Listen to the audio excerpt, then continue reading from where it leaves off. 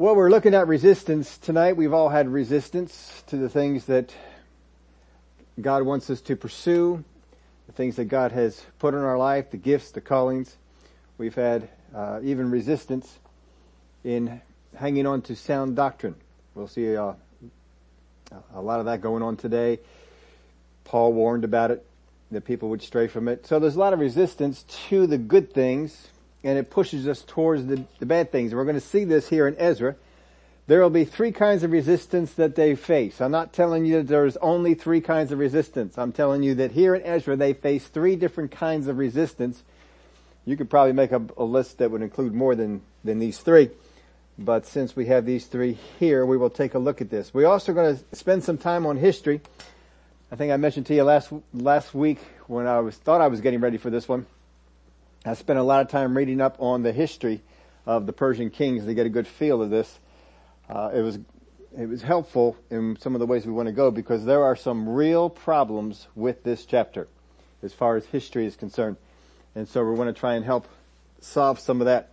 So let's dig into it here in Ezra chapter 4 verse 1. Now when the adversaries of Judah and Benjamin heard that the descendants of the captivity were building the temple of the Lord God of Israel, they came to Zerubbabel and the heads of the fathers' houses and said to them, "Let us build with you, for we seek your God as you do, and we have sacrificed to him since the days of Esarhaddon, king of Assyria, who brought us here." Now, I wanted to look this up because sometimes you get those verses that just kind of stick in your head. I know there was something, and there was something in here. Over in 2 Kings, I didn't put this in your outline. You can write this in there if you want to go check it out. But I'm going to read it here for you. I want you to see how they sacrificed to God. In 2 Kings chapter 17, we're going to begin reading at verse 24 and go through the end of the chapter. Then the king of Assyria brought people from Babylon, Cutha, Ava, Hamath, and from Sepharvaim, and placed them in the cities of Samaria instead of the children of Israel. And they took possession of Samaria and dwelt in its cities. And it was so at the beginning of their dwelling there that they did not fear the Lord. Therefore the Lord sent lions among them, which killed some of them. So they spoke to the king of Assyria, saying, "The nations whom you have removed and placed in the cities of Samaria do not know the rituals of the God of the land. Therefore he has sent lions among them, and indeed they are killing them, because they do not know the rituals of the God of the land." Then the king of Assyria commanded, saying, "Send there one of the priests whom you brought from there. Let him go and dwell there, and let him teach them the rituals of the God of the land." Then one of the priests whom they had carried away captive from Samaria came and dwelt in Bethel, and taught them how they should fear the Lord.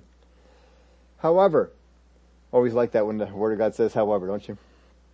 Every nation continued to make gods of its own, and put them in the shrines in the high places which the Samaritans had made. Every nation in the cities where they dwelt. The men of Babylon made Succoth Benoth. The men of Cuth made Nergal. The men of Hamath made Ashima. And the Avites made Nibhaz and Tartak. And the Savharvites burned the children in fire to Adremelech and Anem Melach, the gods of Sepharvaim. And they feared the Lord, and from every class they appointed for themselves priests of the high places, who sacrificed for them in the shrines of the high places. That may sound real similar to what the Samaritans had done before. Under Jeroboam, they made priests out of every tribe. This is kind of like what they're doing here. They feared the Lord, yet served their own gods according to the rituals of the nations from among whom they were carried away.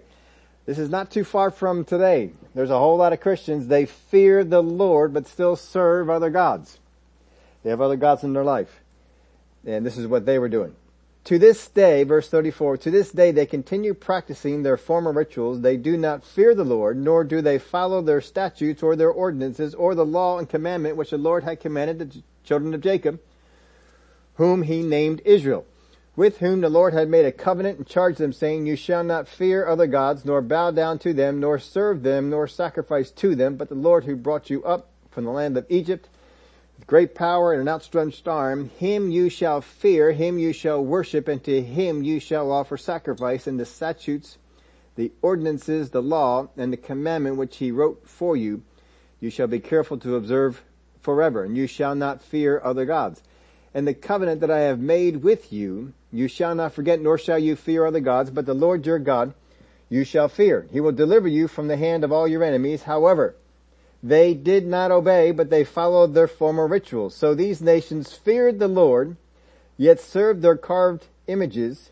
Also their children and their children's children have continued doing as their fathers did, even to this day.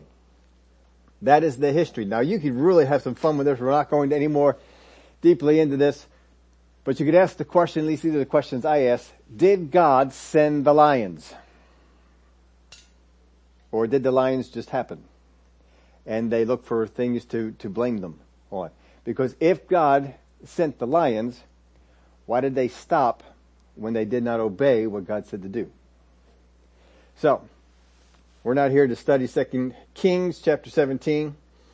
Maybe one day we'll get back in. I know we've done some things on that before, but let's stay over here in Ezra chapter 4. Now we know something about these folks when they say we have been sacrificing to him. They are telling the truth. They have been sacrificing to him, but only because they were afraid of the lions that were coming into the land. They were still going after their own gods, and they still made their own gods that they wanted to. In verse 1, let me read this for you again. Now when the adversaries of Judah and Benjamin, these folks are identified right off the bat as adversaries, but they come in verse 2, let us build with you, for we seek your God as you do, and we have sacrificed to him since the days that the king of Assyria brought us over here.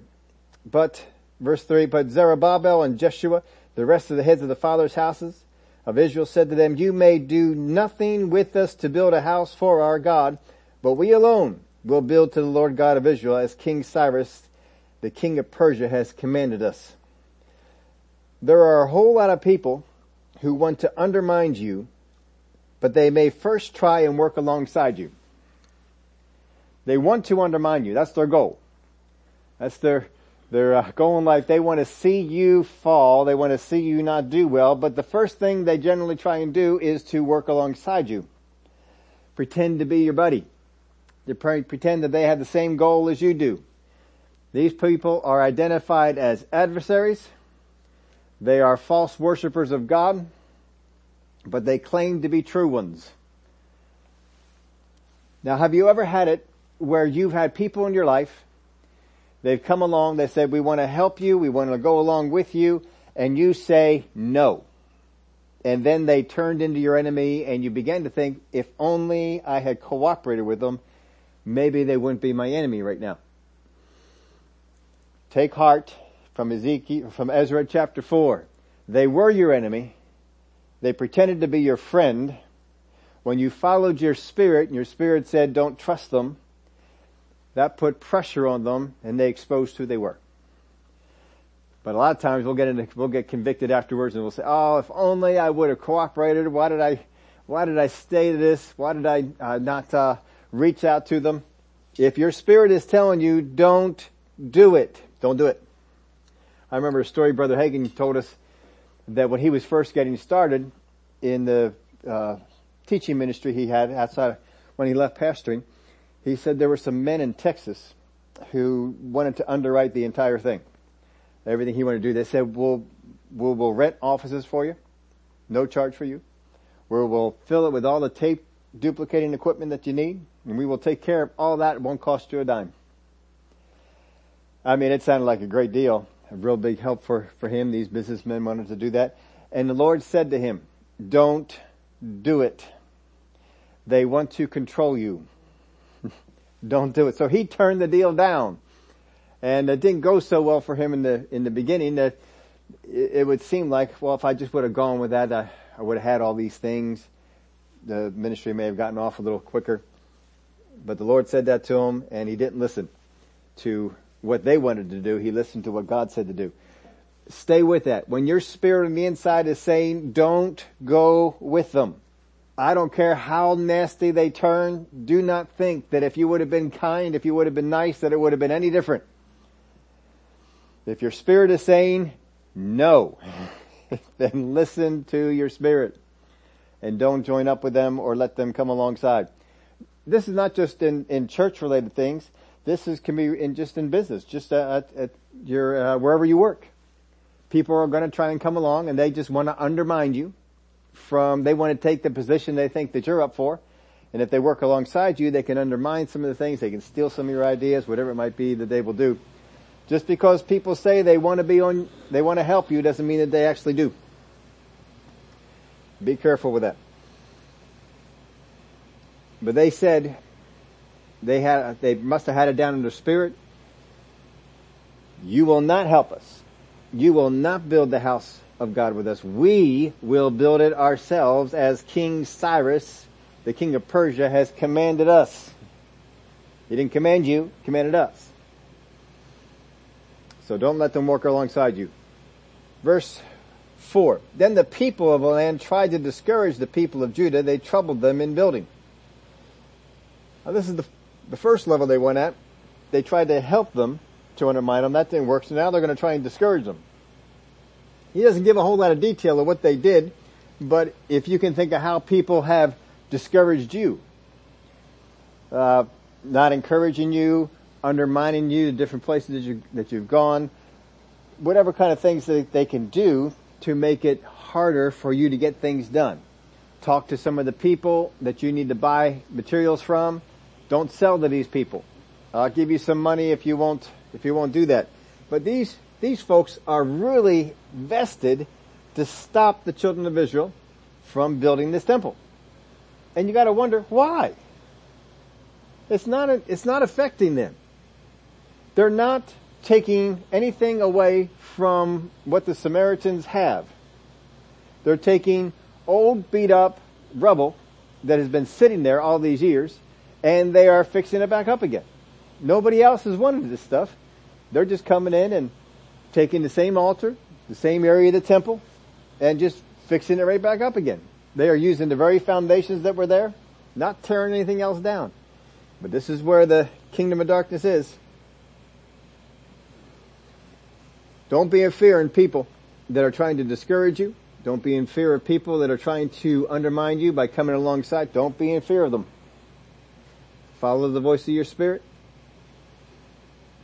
Let's go on here. Verse 5. They not only tried to discourage the people of Judah, they not only troubled them in building, and for that kind of a picture, I kind of imagine as they're out there building the temple or building the altar, they're coming in and saying, oh, that's off here, or they're just doing all sorts of stuff to distract them. But it says they hired counselors against them to frustrate their purpose all the days of Cyrus, king of Persia, until the reign of Darius, king of Persia.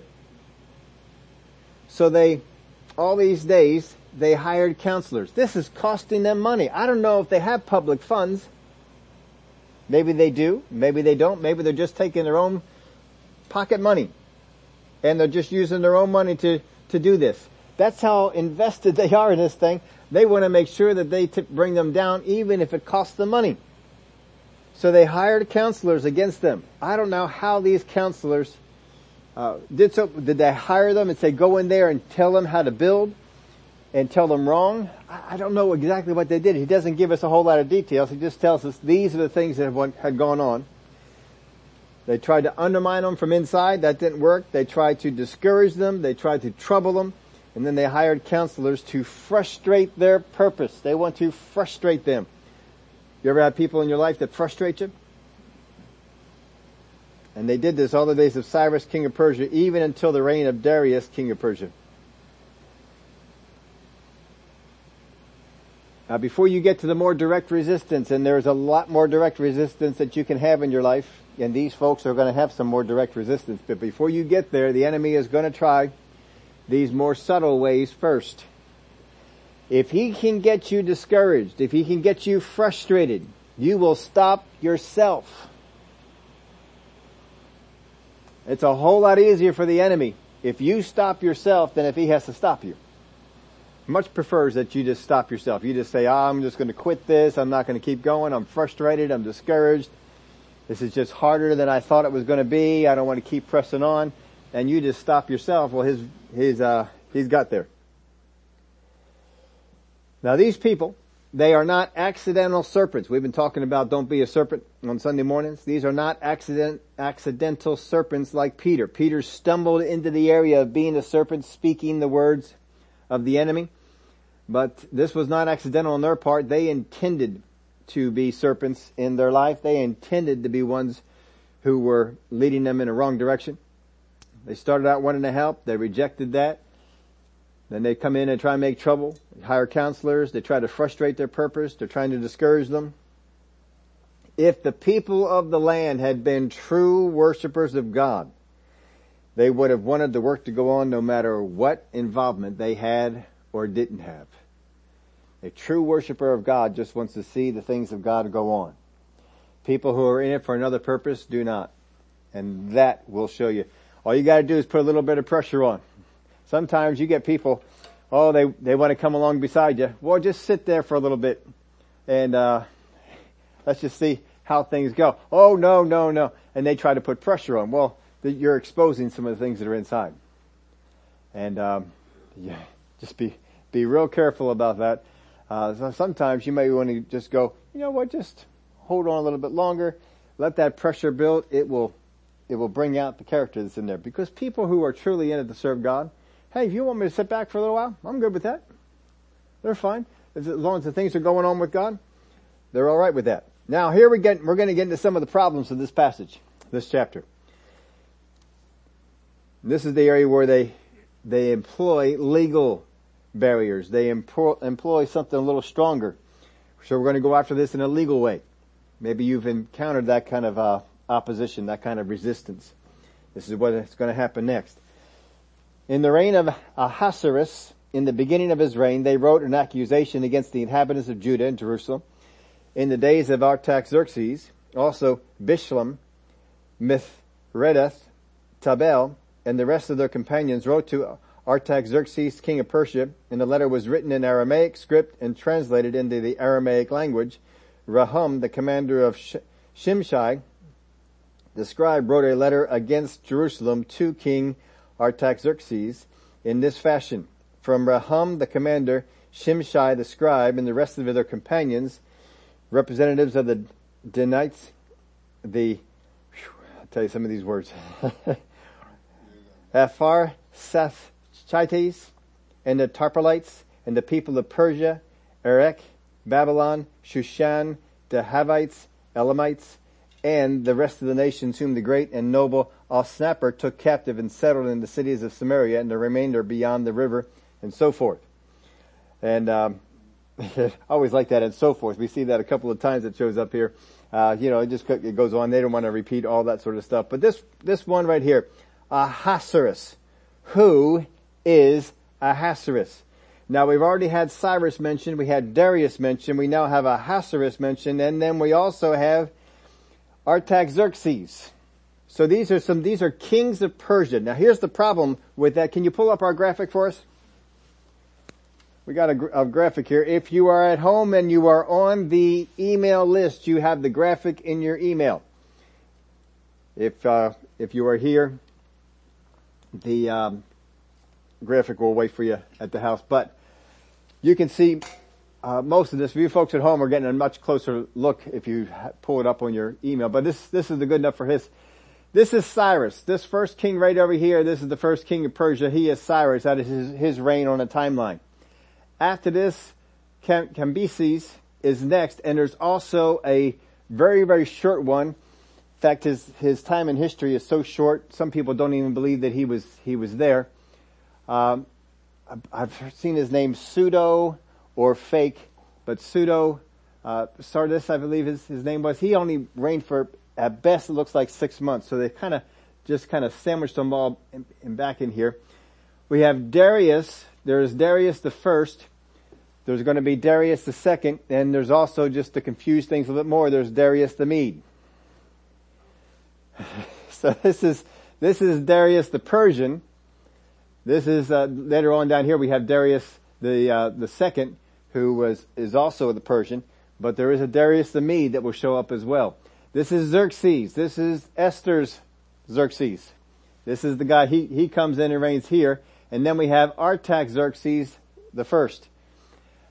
If you read this passage, what you're having here is we have the time frame of Cyrus, we have the time frame of Darius, we have the time frame of Artaxerxes, and then we also have Ahasuerus. That is a big span of time. A very big span of time. How do we have all this going on? Because the temple is finished building right here. Right there towards the beginning, Esther tells us that this was done Ezra tells us in chapter 6, we'll get there pretty soon, tells us that right there, I believe the 6th year of Darius's reign, the temple was finished. Begins over here, first year of Cyrus, it ends over in here. How do we have the mention of Artaxerxes and who is Ahasuerus? So these are some of the problems that come in, and there's all kinds of stuff. I'm not going to bore you with all the details, but I did spend a good bit of time going over all the history that was here and the possibilities of who could these guys be. It is not uncommon in these kings that they have more than one name. Even in with the kings of Israel, very often we have them going by one name in Kings and another name in Chronicles. It is not uncommon for kings to have more than one name. Sometimes these terms, Artaxerxes, Darius, may also be part of the title. They could understand it that way when they're writing. Ezra understands this as part of the title, but we understand it more as a name. So some of that is lost. We're not exactly sure about all those kind of things, but we're trying to get you some kind of an explanation on this as we go on through here. So this is the problems that we run into, is how do we get all these kings involved? So let's keep on reading before we get to some of the explanation. This is a copy of the letter that they sent to him, to King Artaxerxes. Again, King Artaxerxes over here in the end. From your servants, the men of the region beyond the river, and so forth, let it be known to the king that the Jews who came up from you have come to us at Jerusalem and are building the rebellious and evil city and are finishing its walls and repairing the foundation. Let it now be known to the king that if this city is built and the walls completed, they will not pay tax, tribute, or custom, and the king's treasury will be diminished. Now they accuse with certainty if this city is built. They don't talk about the people, they talk about the city. When I read this, I get the same sensation that the news media has today when they talk about SUVs. You know, the SUV drove through the crowd. The SUV killed, they sometimes have those mass murders where the guy just ride into the SUV. The SUV, no, there was a driver. There was a man who drove the SUV. It was not the SUV. It was the driver. This gun killed. No, the gun didn't do it. It was the person behind the gun. Just like it's the person behind the knife. Just like it's the person behind the bomb. It's the people behind it that make it that way. Even back here in the book of Ezra, this is the letter that they wrote. Ezra somehow got a copy of this, and he wrote it right in there. Let it be known to the king that if this city is built and the walls completed, they will not pay tax, tribute, or custom, and the king's treasury will be diminished. Verse 14, now because we received support from the palace, it was not proper for us to see the king's dishonor. Therefore we have sent and informed the king. In other words, there's nothing in this for us. We're just doing it out of the good nature of our heart because we want to see the king protected, because we get things from the king helps take care of us. We want to make sure that the king's treasuries are not diminished, and we think that if this city is finished, your treasuries are going to be diminished, and we don't want to see that happen or you be dishonored. That's garbage. They do not want to see this thing completed, and so they're coming up with any reason that they can to do this. Same thing happens today, and it's happened all between this time and today. They make up whatever they can that seems more pleasant to hear instead of the actual cause. We don't want to see this done.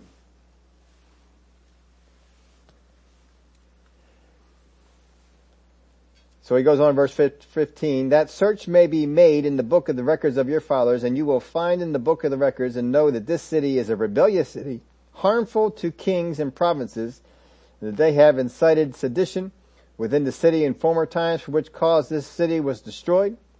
We inform the king that if this city is rebuilt and its walls are completed, the result will be that you will have no dominion beyond the river. Now I'm not in that time. I could tear this letter apart.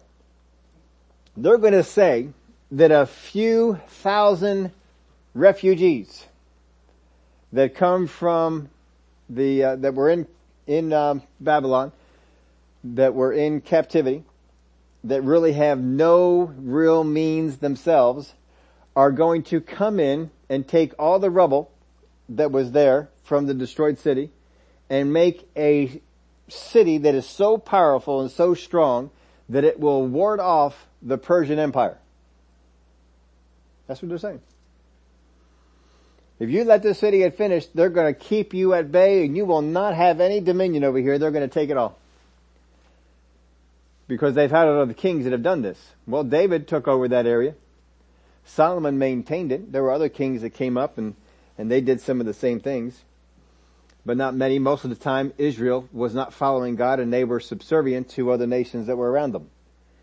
But David certainly was one that caused other nations to come under them. And a few others we saw they had tribute money that was paid to them. Now what they say is true of the inhabitants of the old city. But is it true of the returning exiles? It was true of that's what they had done. They were rebellious. God even told them surrender. They weren't going to surrender. They were rebellious to God. They were rebellious to the king of Babylon. They were just rebellious people. But the people that are in the land are rebellious people too. They are in the land because of their rebellion and because the king had come, the king of Assyria at that time, he had come and he had attacked their city, not Israel. Israel was moved to other places, but they attacked other cities. They were rebellious and they pulled them out of their places and put them in these areas. So the reason that they are there is because their cities were rebellious too. But they're just not near those cities that they once inhabited. They're in new cities. Isn't it amazing though? They can sit there and accuse, and you could shoot holes in this all day long. But that old king, he put them there for a reason, because he wanted to remove them from their homeland. So many people that point fingers publicly, legally, or informally, kick and scream when put up to the same scrutiny that they themselves have put other people under. There's no better example for that than the media. The media we have today. They will scrutinize so many politicians, scrutinize so many people in public positions, and if you ever turn the tables on them and try and say, hey, what about you? What about your life? Well, freedom of press. Oh, well, you can't check up on us. No. That is just not right. They will kick and scream. And I have no time for people that want to do that. Let's go on to verse 17. The king sent an answer to Raham the commander, Shimshai the scribe, to the rest of their companions who dwell in Samaria, and to the remainder beyond the river. Peace and so forth. The letter which you sent to us has been clearly read before me, and I gave the command, and the search has been made, and it was found that this city in former times has revolted against kings, and rebellion and sedition have been fostered in it, as if it's the city's fault. No, it's not the city's fault, it's the people that were in it. There have also been mighty kings over Jerusalem who have ruled over all that region beyond the river, and tax and tribute and custom were paid to them. That was a long time ago. And they had a lot more formidable armies, riches, things to draw from. They don't have that now. Now give the command to make these men cease, that this city may not be built until the command is given by me. Take heed now that you do not fail to do this. Why should damage increase to the hurt of the kings? So he's empowering them. He says, I want you to go and to give the command to make these men cease. Now they're only empowered because the king gave them the command. That's it. Cyrus gave the command to build. And they were building all the days of Cyrus. Cyrus never stopped this. So here's the question that comes up with this: how do we get to the place where, if we can pull our graphic back up again, how do we get to the place where Artaxerxes is involved? How do we get from the temple being started here in the beginning, finished here in the beginning of Darius's reign, how do we get Artaxerxes all the way up over here involved with the letter? Can you see where that would be a problem? Now, some of the explanations that help make some of this thing fit is that Ahasuerus is actually Cambyses, right here. That this is actually the Ahasuerus that we have in the chapter. That could be another name. That Artaxerxes is Darius the First.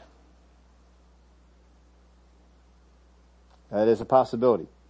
It makes sense because it is likely that in Ezra and Nehemiah, Darius and Artaxerxes are the same king.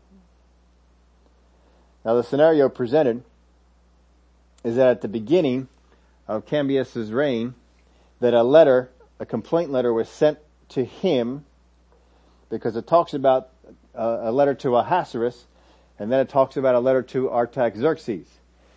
This is Ezra writing in one chapter. How does he call the same king by two different names? That would be extremely confusing, and any historian who's trying to write something for people to understand in later years would know you cannot do that in the same chapter. If you call the same guy this two different names, well, they're going to get confused down the road. You may know who he is now, but it won't be known later on. So what we probably could be saying here is that there were two letters of complaint written by the people of the day. The work was started with Cyrus. Cyrus would not give in to shutting this thing down. And they continued to build the altar and the temple during those days. Cambyses, he got the letter and ignored it. He is the son of Cyrus. He enjoyed his father's love for the Jewish nation. And I didn't write it down and I forgot something. There was something in the history. There was, I might get some of this wrong because I'm doing it strictly from memory. I didn't write this down. Cyrus, when he went over to Egypt, tore down some of the temples that the pharaohs had built to some of the false gods there. But there were synagogues in Egypt that he left alone because he respected the Jewish religion, which is why he authorized the building of the temple. He has a love for that. He has respect for that. It seems like he put the same thing into his son because his son seemed to follow the same pattern of his father in dealing with the foreign idols and religions. Now, I'm not saying that they were 100% God-fearing. I'm just saying they had more of a sensitivity to the things of the Jewish religion. And he seemed to carry that. So if the complaint letter came to him, he ignored it and did nothing with it. So when we get to Darius, they send a second letter to Artaxerxes, which would be Darius the First. And in the first year of Darius, he shut it down. Now this makes sense because I did a lot of reading on Darius to understand some things about him. And if you want some historical reading, read some stuff on this guy. This guy went through the mill. His beginning years were really turbulent. Every place he went, people were betraying him. There was rebellion. He came and he took the throne, and there was that little guy, the pseudo guy the fake guy who came in for 6 months. That was part of the reason why Darius had so much trouble, because when he came in after it, and the way that the other guy died, and I think he was murdered, it threw a lot of suspicion at Darius, and so he comes in with this suspicion. But then this kingdom over here rebelled against his reign. And so he had to take the army out and he had to go out and quell that rebellion. While that's going on, another part of the kingdom rebelled. And then there was news that some of his close confidants, some of his generals, some of the people in his team were rebelling. And he was dealing with this internally. He couldn't sleep at night, it seemed, because he was always wondering, who is against me? And this went on for a number of years. As soon as he took the throne, he was under this kind of scrutiny. He was under this kind of pressure. No one knew, is he going to make it? And so a lot of people were wondering, should we stay with Darius or should we find someone else to align ourselves with? Because if he goes down, we go down with him. So some people were just looking, who else can we go with? Is there anyone else who has some strength? And Darius has to keep fighting all these things in his first couple of years. So if you are Darius, this is the history that's around Darius. And your first couple of years, you are fighting rebellion here, backstabbing here, undermining over here. Just for the first couple of years, this is what you're facing. And you get a letter talking about the Jewish people going to rebel too. What would you do? You'd shut it down. Let's just shut it down. I'll figure this out later on. Right now, I gotta take care of this part of the kingdom. I gotta take care of this part of the kingdom. I gotta deal with this over here. And once he got all that settled, and it took him a couple of years to get it all settled. Once he got it all settled, then he took a close look at what was going on there, and Darius issued a decree to start the building of the temple again, for which the temple was finished in the 6th year of Darius. Now, that scenario makes sense of all the different names that we have of the kings. More so than looking at the Artaxerxes that is way back over here in Nehemiah's time.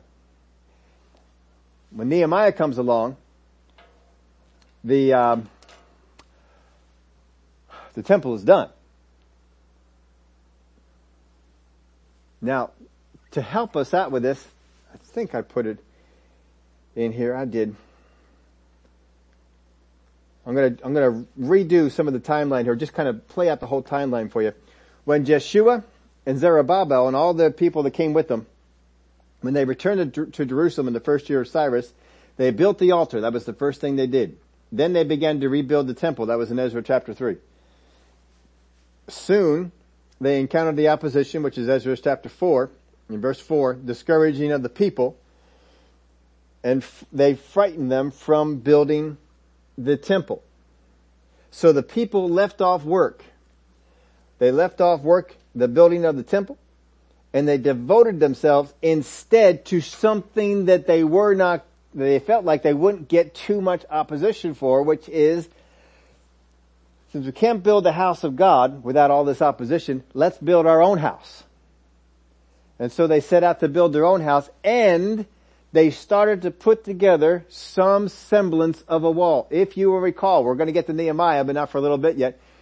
But if you will recall, when Nehemiah comes, there is some semblance of a wall present. And so these people could have been taking their focus from the temple. They got discouraged and they went over here and they did this. Let me read for you a passage, Haggai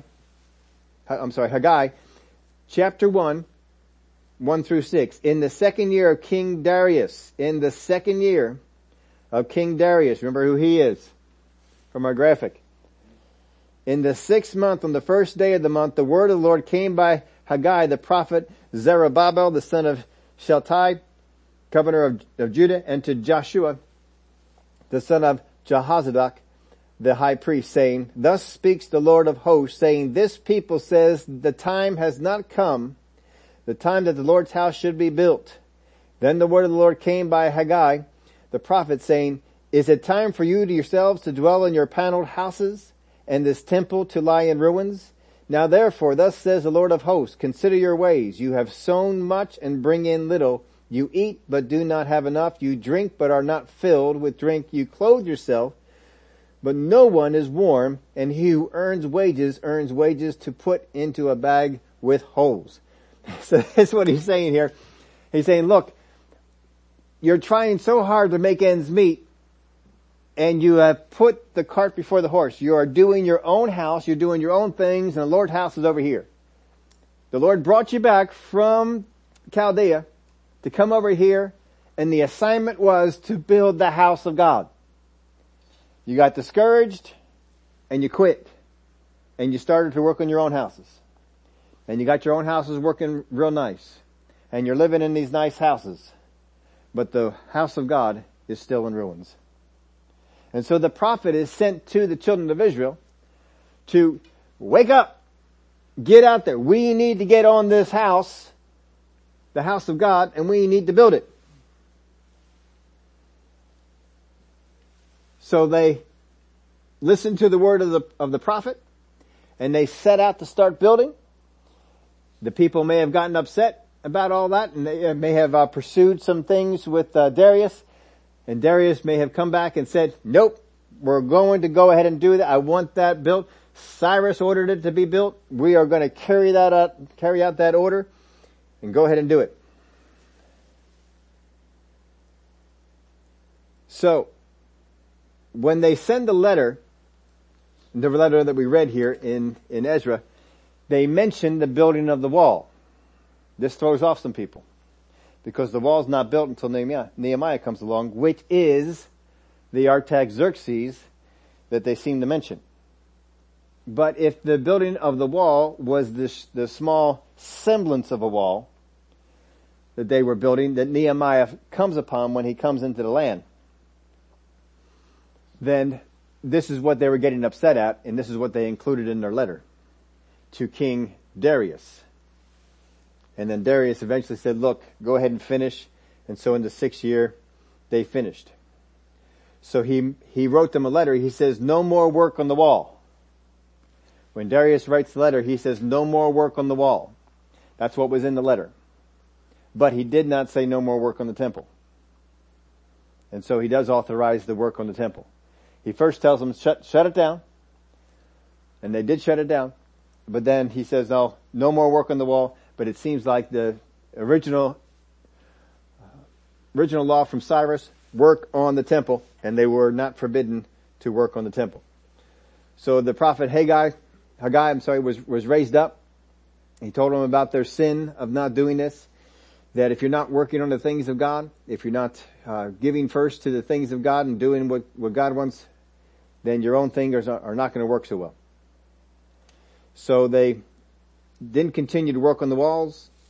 They didn't continue to work on their own house instead of the house of God. They built the house of God, and in the 6th year of Darius, they have it finished. It is completed.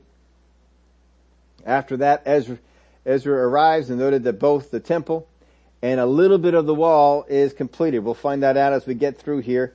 I don't believe we'll see that until Ezra chapter 6, but we will soon see that. Let's get back here to Ezra chapter 4.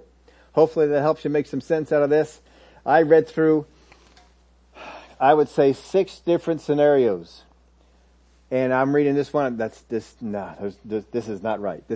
I went through a bunch of, nope, this is not right. This is the only one that on the inside I could say, I can see this working. I can see this, how this would unfold. There are other theories. There are other people who put things out there. I didn't see that any of them made sense enough to even bring up for you. So I read them so you don't have to. But you can if you want. You can go out there and find them just like I did. Verse 23, now when the copy of King Artaxerxes' letter was read before Rahum, Shimshai the scribe and their companions, they went up in haste to Jerusalem against the Jews, and by force of arms made them cease. Thus the work of the house of God, which is at Jerusalem, ceased, and it was discontinued until the 2nd year of the reign of Darius, king of Persia. It's finished in the 6th year of Darius. It is discontinued until the 2nd year. So it does stop here. It doesn't stop for too terribly long, because Darius is the one who gives the decree, which would have been early on in his reign, and it picks up again in the 2nd year of Darius. So there we have maybe a year and a half by the time. You can't just send a letter and, get it instant. If once Darius took the throne and they sent the letter, you're having months go by until the time that he gets out there. Then they got to deal with the letter, and then they got to send the message back. So I'm saying at least 6 months, probably minimum, 6 months of his reign, nothing happened on this thing. But then somewhere around there is probably when he wrote back to them and said, all right, you tell them to hold up. And then it was discontinued until the second year of the reign of Darius. So they come on in. They're empowered by the king's command, and they rush in to shut down the thing by force. The king never said for them to shut this thing down by force. He said, tell them the command. He said, relay this command on them. And that's what they were supposed to do, but they didn't. They came on in. I mean, who's going to stop them?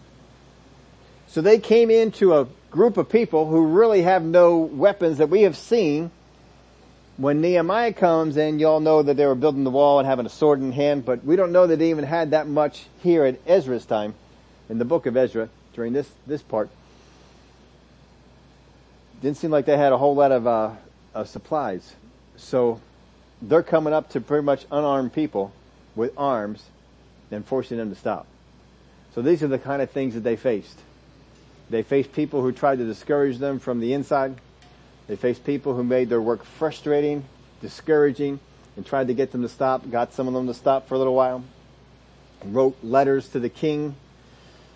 When they got Darius, when they got a new king in there, it didn't seem like the kings previous wanted anything to do with any kind of a legal way to stop this, but Darius, because of some of the things that were going on in his kingdom, said, all right, let's put a stop to this. But then he restarted it later on. He didn't let it sit for too long. But this is the kind of things that they had done. They got discouraged. They did quit. But Haggai came over and he said, yo, get back to it. God expected them to get back to it. I think that same attitude is there with us today. We have people that are frustrating us. We have people that are discouraging us. We have things that are going on that discourage us from going on and doing what God has told us to do, what God has put on us to do. And don't think that God should sit back there and say, oh, you poor baby. Oh, you poor baby. Oh, it's so rough for you. No, he's sitting back there sending the Haggai's around. Get up. Get over there. I didn't discourage you. I encouraged you. I've told you the things that are going on. It's the enemy that's telling you this. Why are you listening to the enemy? Get out there and do it. And as long as we listen to the voice of the enemy, you will get discouraged. You will get frustrated. You will have a hard time doing the things that God has put on you to do. Don't listen to the voice of the enemy. Keep going. Listen to the voice of his prophets. Listen to the voice of the teachers that are listen to the word. The word is there for us. What does God's word say about it? What does God's word say about the enemy? And that's where we need to go. That's where they needed to go. Now it makes no difference to the kingdom of darkness that their facts were tainted, because they did not give clear facts. They didn't care about that. All they cared about was getting their objective done, which was get the work to stop. So they wrote about the history, but they left out a whole lot of parts. There are people today who will try and rewrite history, tell you about the history of our nation, tell you about the history of nations before us, tell you about history here and there, and just rewrite it. And then tell you this is how it happened. All for the purpose of achieving a certain type of good. Don't listen to them. You have access. Boy, we have access to information. We have the ability to find out all kinds of things about history. We don't have to rely on these kind of people that are in the word here, in the book of Ezra. We don't have to rely on them at all. This is what they did. Darius listened, but understand, Darius was under a lot of pressure. There's a lot of pressure from other places. But once he got that pressure taken care of, he came back to it. He looked at the facts of history. He says, no, let the work go on. Cyrus decreed this. I have nothing to stop this from going on. You let that work go on. It went on, and it was completed in Darius's reign. As we said, the 6th year. There are people who will try and rewrite history. They will try and rewrite some of the things that have, I don't listen to the things that Joe has to say. I think it's some State of the Union thing that he was trying to pull off. I have no time for Joe. I will not give him any time. The anger I feel to the things that man does or the people are doing through him. hits, for me, all kinds of heights. But I heard him, somebody played the tape on something I was listening to, just rewrite history. They said, are you responsible for the inflation? Well, no, it was that way when I got here. I'm thinking, my word, how do people actually buy into that? How do they not remember what the price of gas was when Joe came into office? How do they not remember that? We have pictures that go up, flash on the screen. Here's what the price of gas was in January 2020. Look at the price of it now. You're not responsible. You have shut down oil production. You have pleaded for nations to make oil and to send it to us so we can buy it from them. How are you not responsible? Rewrite history. That's just one thing but Joe rewrites history constantly. He's done it all his years. Not just his years as president. He did it his years as a senator. He did it in his years as the vice president. He's always rewriting history. And people let him get away with it.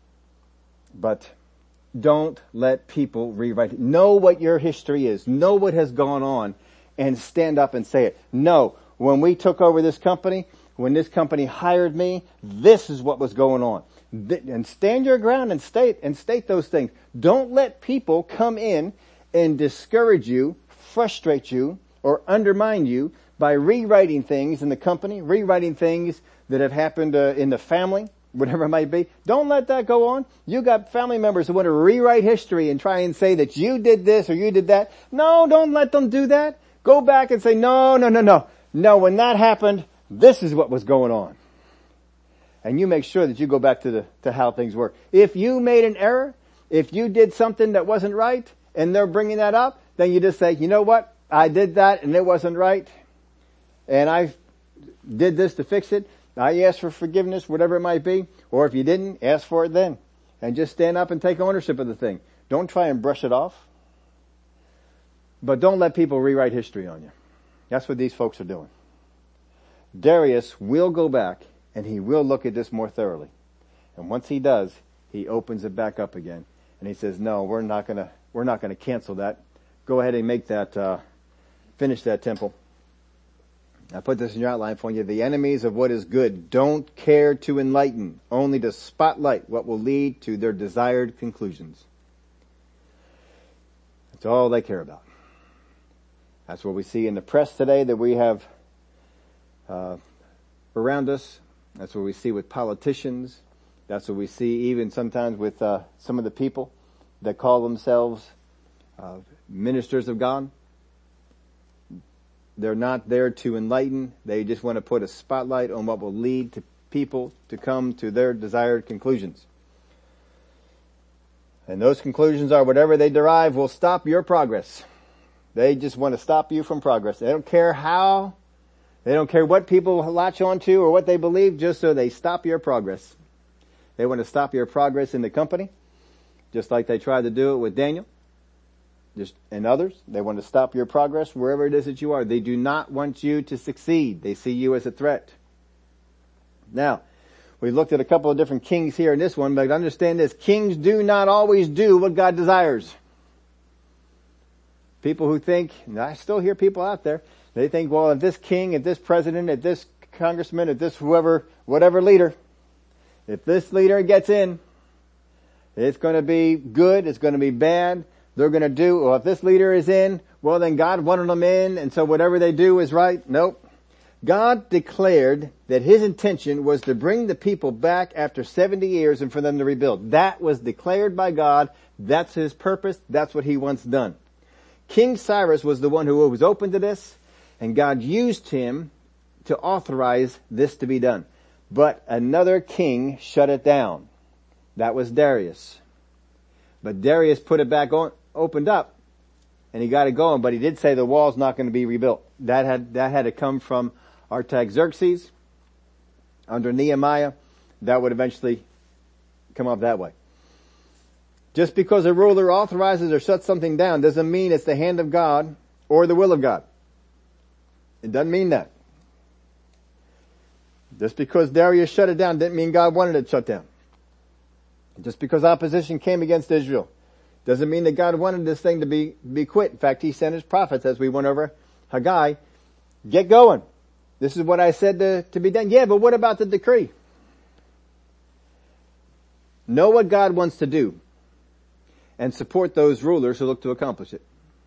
That's our role as Christians. Know what God wants to do and support those rulers who want to accomplish it. Oppose those who are opposed to the things of God.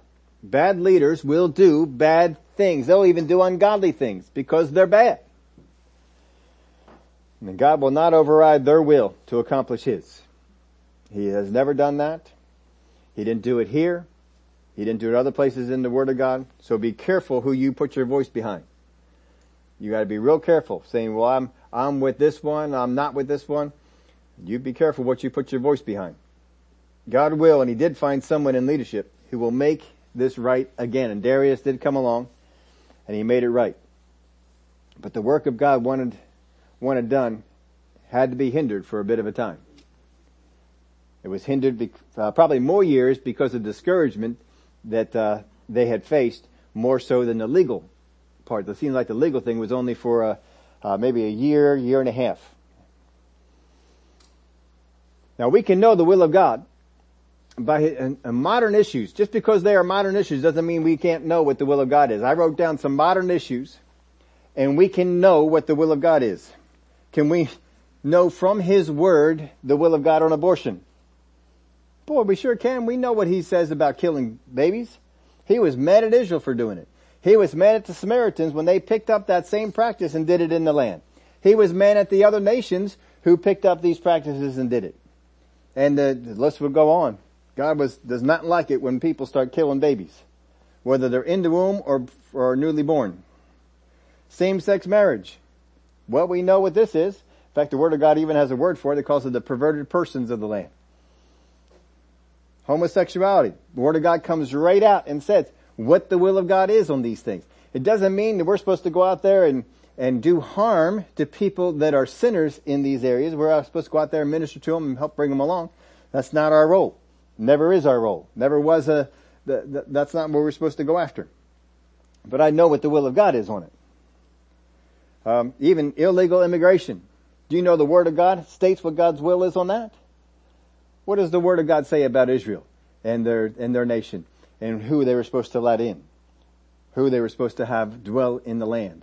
They were supposed to have people dwell in the land who would submit to God, who would submit to those ways. And if they would not, then no, don't be in here. Even kickbacks to politicians. That seems like a modern issue? No, it goes back into the Word of God. There were people that did kickbacks in here. You remember Eli, his sons, they took kickbacks. And God says, I don't like that. And they wouldn't judge themselves, so God judged them and they were dead. I know what the will of God is on those. They're not the only ones. There were other ones who tried to do the same kind of things. Not trying to go through all that. Forced belief of anything to be true or false. Do we have examples in the Word of God of governments, of kings, of leaders who tried to force people to believe that anything was true or that something was false? And yes, we do. And whenever that was going on, God came against it. God wants us to believe what is true because we choose to believe what is true. He wants us to believe things that are false because we choose to believe that they are false. That's false because my God taught me about this. That's how He wants us to go. People that are going to say, no, that is false, and you will not teach in the name of Jesus anymore because we have deemed that to be false. Should we listen to you or should we listen to God? See, all these issues, we have the will of God on it, and I got to stay with it. Coerced worship or submission to a thing. What does the Word of God have to say about people who coerce worship? Well, what happened to Nebuchadnezzar when he forced people to bow down to his image? God didn't like that. And we saw what happened. He showed up in the fiery furnace to deliver his only 3 people who wouldn't be coerced. And the whole thing crumbled down after that. And there were other people who did this as well. Even you go back into the mountain at Mount Sinai. And the people coerced how many folks into worship of these golden calves that were there. But one group of people said, we're not going to be coerced. That was the Levites. God was very pleased with that. they would not go along with that. But he wasn't very pleased with the folks who decided to force others. In fact, we've spent some time on that before, and you remember that Hur was a very prominent member of society, of leadership, up until that episode. And then he disappeared. It seems that he stood up against this crowd and they killed him.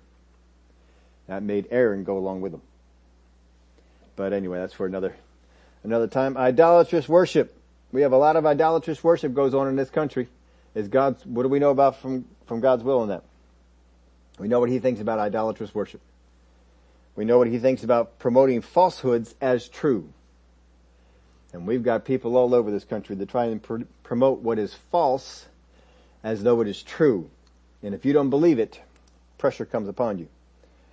Covering or hiding the truth. Remember when David tried to cover up and hide the truth? How did God deal with that? Came out and he exposed it. Other people did the same thing. Haman was trying to cover up what he was actually trying to do, and that came out. When it came out, that he died. God's not up for this cover up. Nope, you want to do something, come on out and do it. God even says, look, I'll tell you my plans. You want to know what my plans are? Here they are. Remember when Micaiah came out and said, here's my plan. My plan is to lure you into battle so that you'll die. You want to know my plan? Here we go. We're not trying to cover up anything. And so Jehoshaphat says, he gets in there with the king of Israel, and the king of Israel says, look, you put on your robes, I'm not going to put on mine. How dumb does Jehoshaphat have to be? He heard the prophet, they're coming after the king. So you look like the king, and all the army came after Jehoshaphat because he looked like a king, so he took his hood off. No, I'm Jehoshaphat. Oh, alright, you're not the one we want. God reveals his plan. In prophecy, he speaks, this is my plan. This is what's going to happen. He's into revealing it. Darkness is not. Darkness is in the concealing. And the people that are into concealing are not on the side of God. I know the will of God on these things. Now I didn't take all of our current issues, I just took some of them. But you can find the will of God on modern day current issues. It's not hard to find them. We may not like it. We may not want to stand and fight for it, but we can certainly find out what they are. And when we get involved in the political area, when we get involved with people that are being voted, I need to find out how do they line up with the things of God. Well, there's nobody out there who lines up 100% with God. Fine. Go before God. God, which is the one that stands for you the most? And you go after those. You put your voice behind those. There's not a whole lot of perfect men around. We don't have, even David wasn't perfect. Solomon's church turned out to be not so perfect. But God still used them. And God can still use some of these other people that are there. There are kings, 4 different kings that were mentioned in here. We helped you make some sense as to who they were. Some of them did what God wanted to do and some of them did not. We need to make sure that we do all we can to empower those that are going to further the kingdom of God, further his will, and not empower those who will not. Father, we thank you for your word. We thank you for things like we see here in Ezra chapter 4. Political powers can have a big effect on the things that God wants to do. You don't override their will. It's something that you told us in your word you won't do, and something that has been demonstrated over and over. But as in the case of Pharaoh, you can make it very convenient for them to obey. And we know that they will. Some resist. Help us, Father, in our life, in our time, that we can see the ones that your hand is upon. And we can put our voice behind them. I thank you for it in the name of Jesus we pray. Amen. Well, I hope that makes a little bit more sense out of the kings of this particular chapter. If you want to, you can do your own searches on this and read some of the history. Some of it's pretty boring.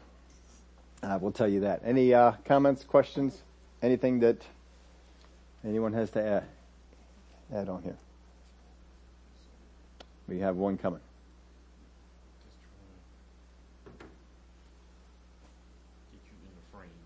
Oh, do I need to get someplace else? Where you are, I'm just trying to maneuver things. Okay. I'm trying to get the other nice people.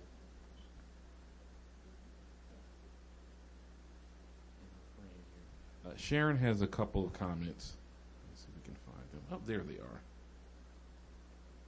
Just trying to find our people in case they have comments.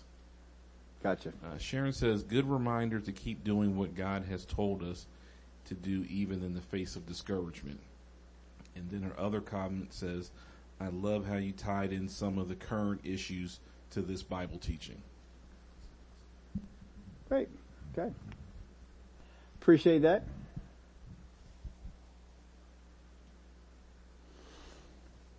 All right. Well, then next week we are on chapter 5. And I will put up on Facebook some of the things. I did not spend any time going up to chapter 5. This took up just the history on all this. I wanted to make sure I had a really good handle on it. So I spent a good bit of time just reading over all that to make sure. I'm not telling you most of the stuff that I read because, again, a lot of it was boring. But I just wanted to make sure that what I was telling you had truth behind it. And so I wanted to spend time to make sure that was right. That these kings, we understand them as, I laid them out there for you. It makes the passage make a lot more sense. Are you looking up something? Sorry, so Darius the Mede, so the Persian Empire, the Mede Empire. So Darius the Mede, he came after this timeline here? If I didn't get to spend too much time on that part of it. I also didn't let you know about this. In Daniel's weeks, the 49 weeks seems to encompass the time of the building of the temple. And I didn't get to lay that all out there for you. But that does seem to come into that. Ask me that question one more time. No, Darius the Mede, he's not on the Persian. I believe, I didn't get to go back and look on that because I was spending so much time on the kings of Persia. I believe Darius the Mede came up earlier. Because if you remember, Daniel's vision of this Medo-Persian is that the one side would come up first, and then the other side, the stronger side, would come up after. The Medes came up first, but then the Persians came up, and the Persians dominated the empire.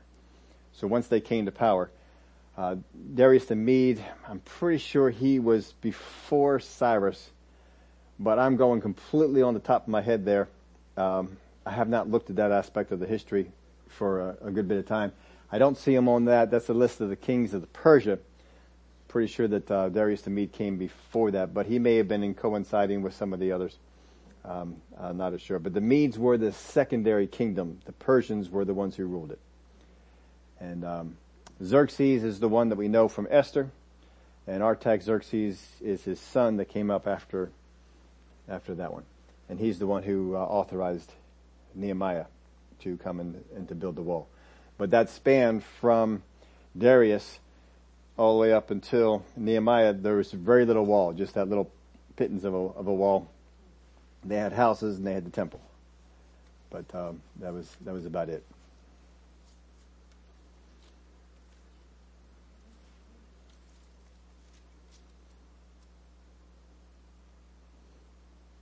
I don't want to cut you off if you're looking up something. Okay. Well, if you look over some of these things, you come up with any other questions, you can feel free to send them over to me, and I'll try and help you out with that. Ezra is a historical book. It's not a prophetic book. It is a history book. It's telling us some of the history. Ezra wrote these things down for us to understand the history. And that's what we want to do, is to understand the history of that era when they were coming back into the land. All right, all. Thanks for coming on out tonight. And we'll be back on Sunday. We get to take on the topic of the curses that came upon the woman and the man. We're going to a lot of misconceptions, just like we had with the serpent. There's a lot of misconceptions over what that is. So we'll spend some time on it. I don't know if we'll get past the one with the curse on the woman, but a whole lot of ladies want to know, why is it that the childbirth was so affected on this, and so there's reasons for it. We'll spend some time on that. Reasons that will help us in understanding the whole plan of God, not just understanding that particular episode with the curse. But that'll be up on Sunday.